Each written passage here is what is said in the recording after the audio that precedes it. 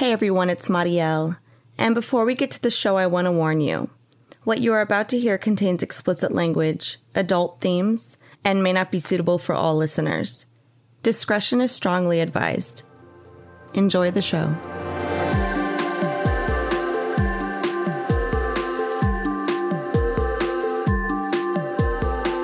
I have a queen on my lap. There might be some ambient purrs in the background.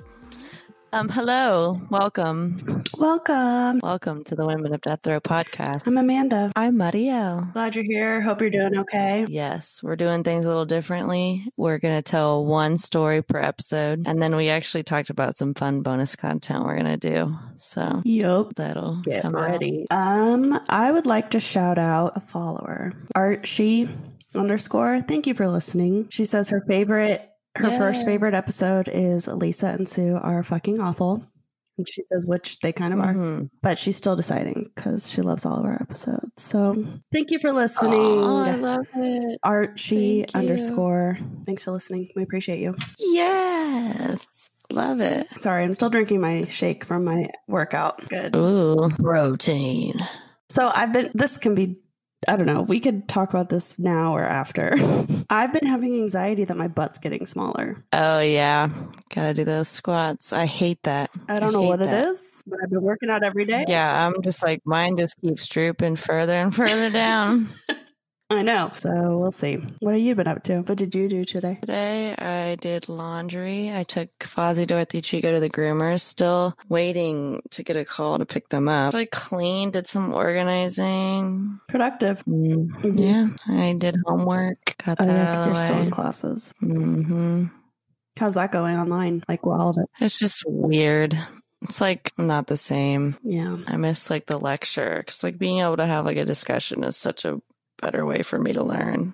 Yeah. Than just listening. Well, I think that's a lot of what the college experience is being able to have that type of discourse in the academic setting rather than just producing whatever it is they're assigned, you know? Yeah, but yeah, not a lot of true crime stuff since, courts are closed. People aren't going out doing crazy shit. What was the woman in Hawaii's name that was being extradited from Hawaii back to Utah? Oh, yeah. Is her name Tammy something or Teresa? That won't say where her kids are. Something. Vero? Yes, what the hell is her name? It's an interesting last name. Yeah, what is the update on that? They had arrested her. And I think her current husband. I think True Crime Headlines had said something recently. But at that point, there still was no update. She still won't say where the kids are. Okay. Yeah, so... Wow, what you going to tell us about today? Or who? I'm going to tell you about Rosie Alfaro. Have you heard of her? I have, but I don't remember. So my sources include ThoughtCo, of course, Wiki, and Murderpedia. So just a warning, this involves child death. Maria del Rocio Alfaro, as she goes by Rosie Alfaro, was the first woman in Orange County to be sentenced to death. She was 20 years old at the time of her sentencing for the brutal murder of 9-year-old Autumn Wallace in Anaheim, California. June 1990, 18-year-old mother of two, Rosie Alfaro, was pregnant with twins. She was living in Anaheim, California with a relative of the father of the twins. The house she was living in was 2 blocks away from the Wallace home, and at this time, Rosie was also battling a drug addiction. What was she addicted to? Like pretty much everything. Oh. Doesn't go into specifics. Rosie Alfaro and April Wallace, Autumn Wallace's older sister, went to high school together. In 1989, Rose and April's relationship grew distant, and one could assume it was because of the drug addiction that Rosie was battling. Rosie lived with the Wallace family during her second pregnancy. All right, so here's where we get to the crime. June 15th, 1990, 9-year-old Autumn Wallace was released from school early at 2:35 p.m. and would arrive home alone. April and their mother, Linda Wallace, were at work and would not be home until 5 p.m. That same day, Rosie Alfaro was purchasing cocaine. There you go, cocaine. At 11 a.m. By 2 p.m., Rosie had already run out of money and drugs. So Rosie, Shit. Oh yeah, goes quick. So Rosie was with a friend named Antonio, who was just released from prison the day before on June 14th, 1990. Antonio agreed to share drugs with Rosie if she agreed to share her needle, which that is very common. And that's why needle exchange programs exist. Like, come on, like harm reduction, would you know? So when they ran out of drugs and money, Rosie remembered that she had left a cassette player at the Wallace house where she lived before. And she was like, I have this. I want to pawn it for drug money. So Rosie told Antonio about the cassette player, and it was decided that they were going to go to the Wallace home and take the tape player and rob them. So on June 15th, 1990, Rosie, Antonio, an unidentified man, which later we'll talk about that, and Rosie's youngest child went to the Wallace home. She brought her kid. I should tell you a lot about her brain, her decision-making skills. So Antonio, and what they describe as the quote unquote the baby, and the dude waited in the car while Rosie went up to the house. 9-year-old Autumn Wallace opened the door and let Rosie in because she had known Rosie. She'd lived with her, and Rosie came in asking to use the bathroom. So she trusted her. Aww. So while she was in the home, Rosie managed to get a knife from the kitchen and coaxed Autumn into a bathroom in the back of the house. Autumn was stabbed 57 times in the back, chest, and head. After stabbing Autumn, Rosie robbed the house of anything that she thought was valuable, and the estimated value of the items stolen was $300. April Wallace, Autumn's older sister, got home around 5:15 and noticed that the house had looked like it had been robbed. So April called out for Autumn, but there wasn't an answer, so she left to a neighbor's house to call their mom, Linda. Linda got home around 5:40 and was told that they were robbed and Autumn was missing. So that's when Linda went inside and found Autumn. Neighbors reported to the police having seen a brownish color Monte Carlo parked at the Wallace home with 2 men and a child standing outside of the car. Police were able to get a fingerprint at the scene that matched Rosie. So she was brought into questioning and denied any involvement in the murder. A while after the murder, Rosie asked a friend if she could leave a bag of clothes at that friend's house. And Rosie contacted the friend again and asked her to leave that bag outside of her house because she was leaving for Mexico the next day. So it's like, what was inside that bag? But Rosie never showed up for the bag. So the detectives learned about it, and they were able to get the bag from that friend's house, where they discovered a pair of Autumn's boots that were reported stolen and a pair of Rosie's shoes. A warrant for Rosie's arrest was issued, and she was brought in again for questioning. In a videotaped confession, Rosie confessed to murdering Autumn alone and then burgled the house. I didn't really find much about like the actual trial, but like she was found guilty, obviously. So during the first penalty phase of the trial, childhood friends of Rosie testified that Rosie had grown up in a violent home and that her father was a drunk who abused her mother. They also testified that Rosie started using drugs as early as the 6th grade and dropped out of school in the 7th grade, at which she began injecting daily as many 50 speedballs, which is a mix of heroin and cocaine. Yeah, that's before the age of 13. I think I'm Jesus. Oh my God. So when you begin using those types of drugs or any type of substance in your body, like before your brain is developed, like her brain was damaged before she was even 16. So Rosie's mother, Sylvia Alfaro, testified that her husband was an alcoholic who often hit both her and Rosie in front of the other children of the family and threw the family out of the home during drunken rages. Sylvia spoke about her daughter's early drug use and her inability to quit. She said that at the age of 14, Rosie was pregnant with her first child. During that same time, Rosie's father abandoned the family. So then Rosie took the stand and testified that her unhappy childhood, her violent father, racial prejudice she suffered at school, and about her inability to get off of drugs. Rosie expressed her remorse over the murder of Autumn Wallace, stating that we took an innocent life.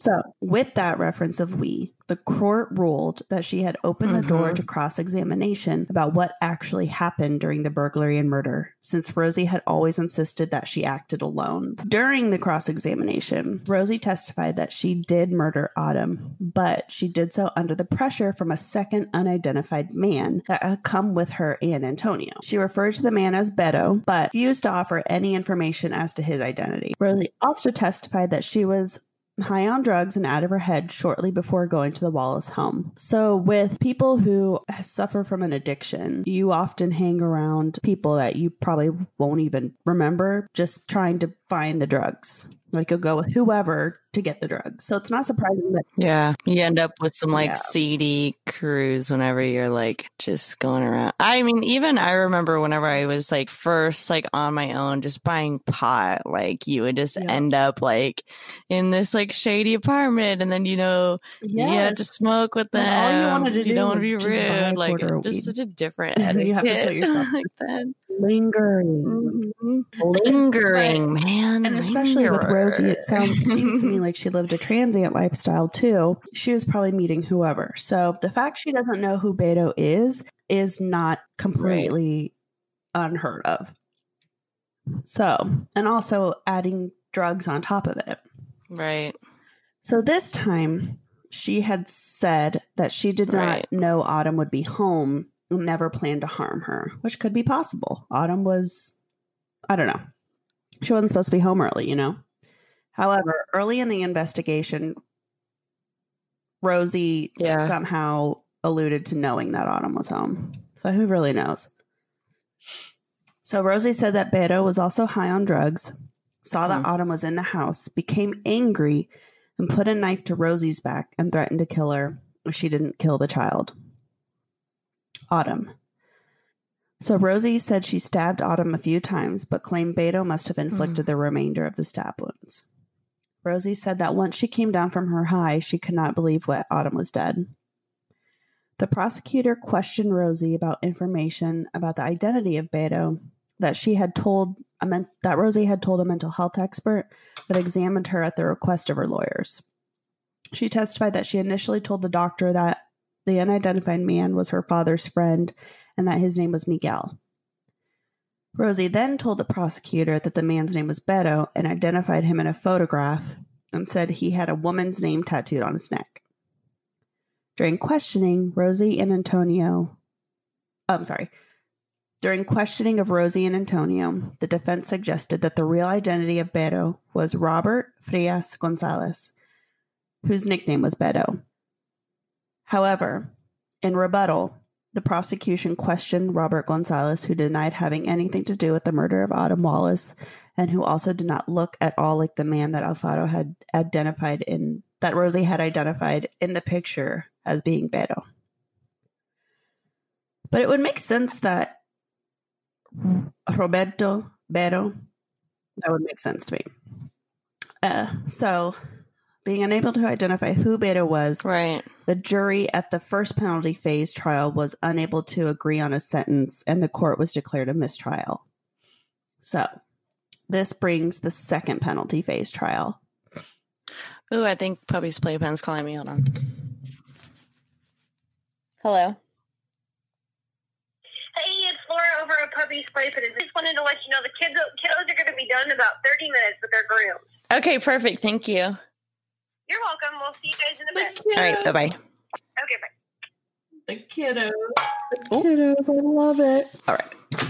Sorry. Now, moving on to the second penalty phase trial.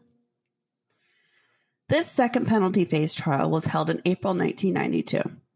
Also, Mariel, I find it interesting that we were both in utero during points in the story. June 1990, me. April 1992, you. Anyway, has nothing to do with this. So, most of the same witnesses who testified during the first penalty phase trial testified again, although this time Rosie did not testify. In addition to the original testimony, the defense called an expert criminalist, Mark Taylor, who testified that after examining much of the evidence, that shoe prints found inside and outside the house did not match Rosie's shoes. A deputy sheriff at the Orange County Jail testified for the defense about a person he saw who resembled the picture that Rosie had identified as Beto getting into a blue Camaro parked across the street from the main jail. Dr. Consuelo Edwards, who was the mental health expert that Rosie had first told about Beto forcing her to murder Autumn, also testified for the defense. He said that Rosie's intellectual functioning was borderline and that she had an IQ of 78 and learning disabilities that were made worse by her traumatic childhood and drug use. He also described Rosie as a follower who may not lead this type of situation. Or who may not create, follow. It wasn't the mastermind. Yeah. I mean, it's a believable story that someone threatened her and then, maybe she started it and then someone else went ahead and just.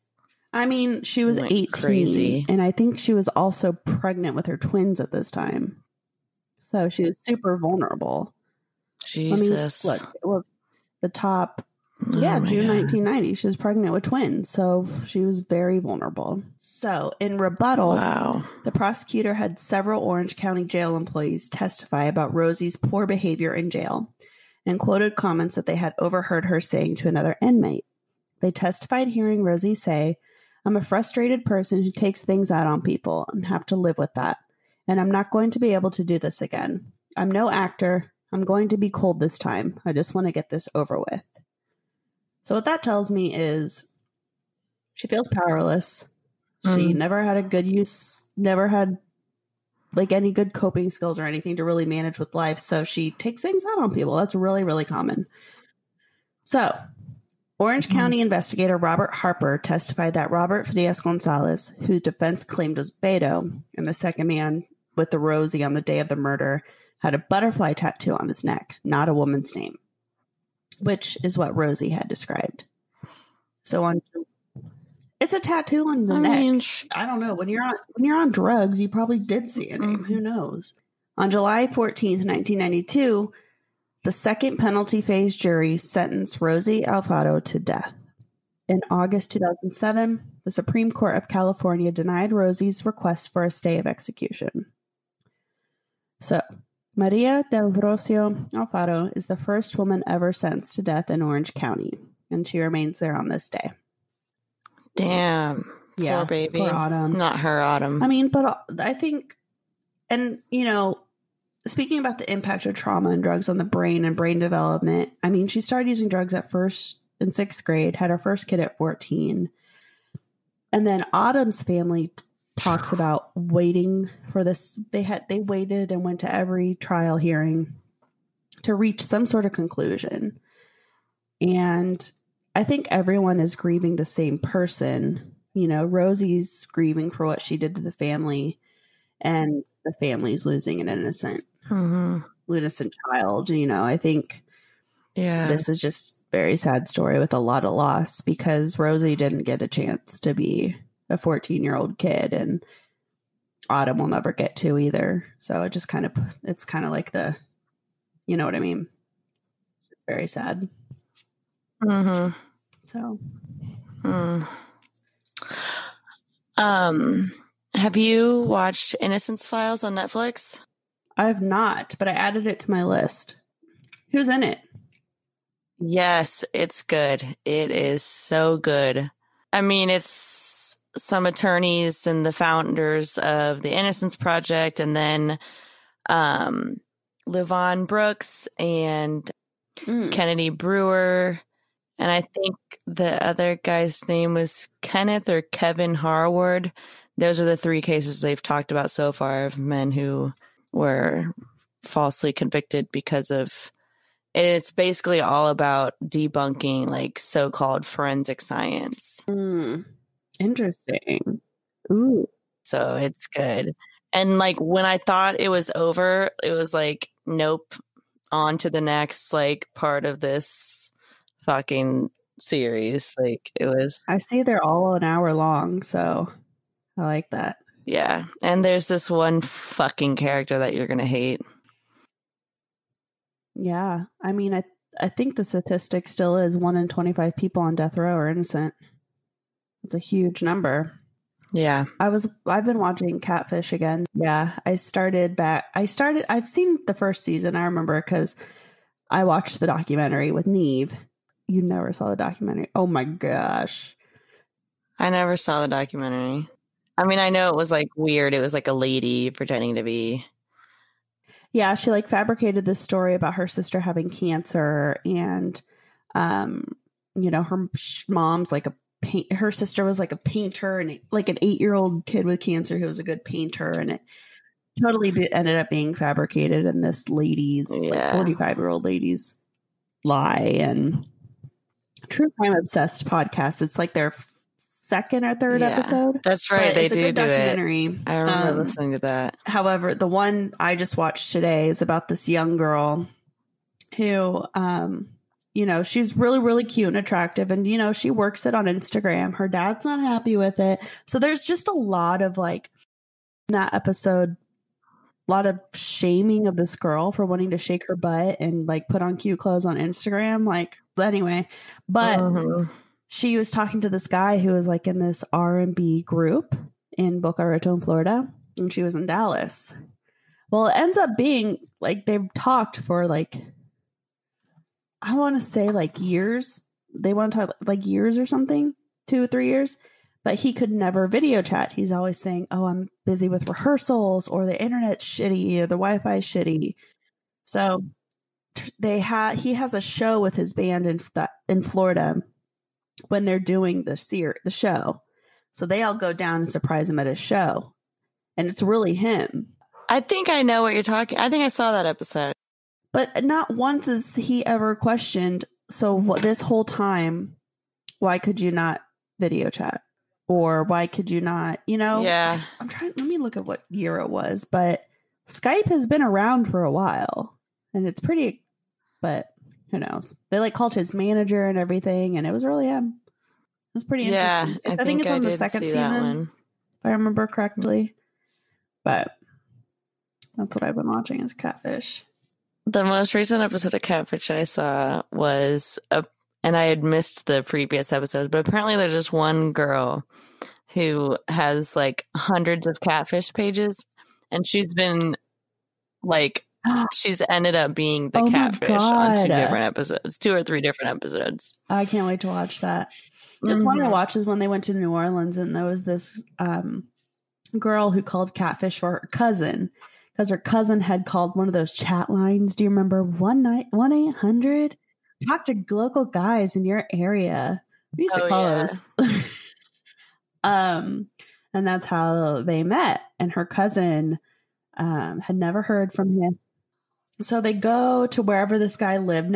He didn't even have a phone number for this person. The guy always called him on private. So he didn't have a phone number. Well, oh my God. They went to go look for this guy. And his cousin looks and says, well, you're not going to find him because I'm the catfish.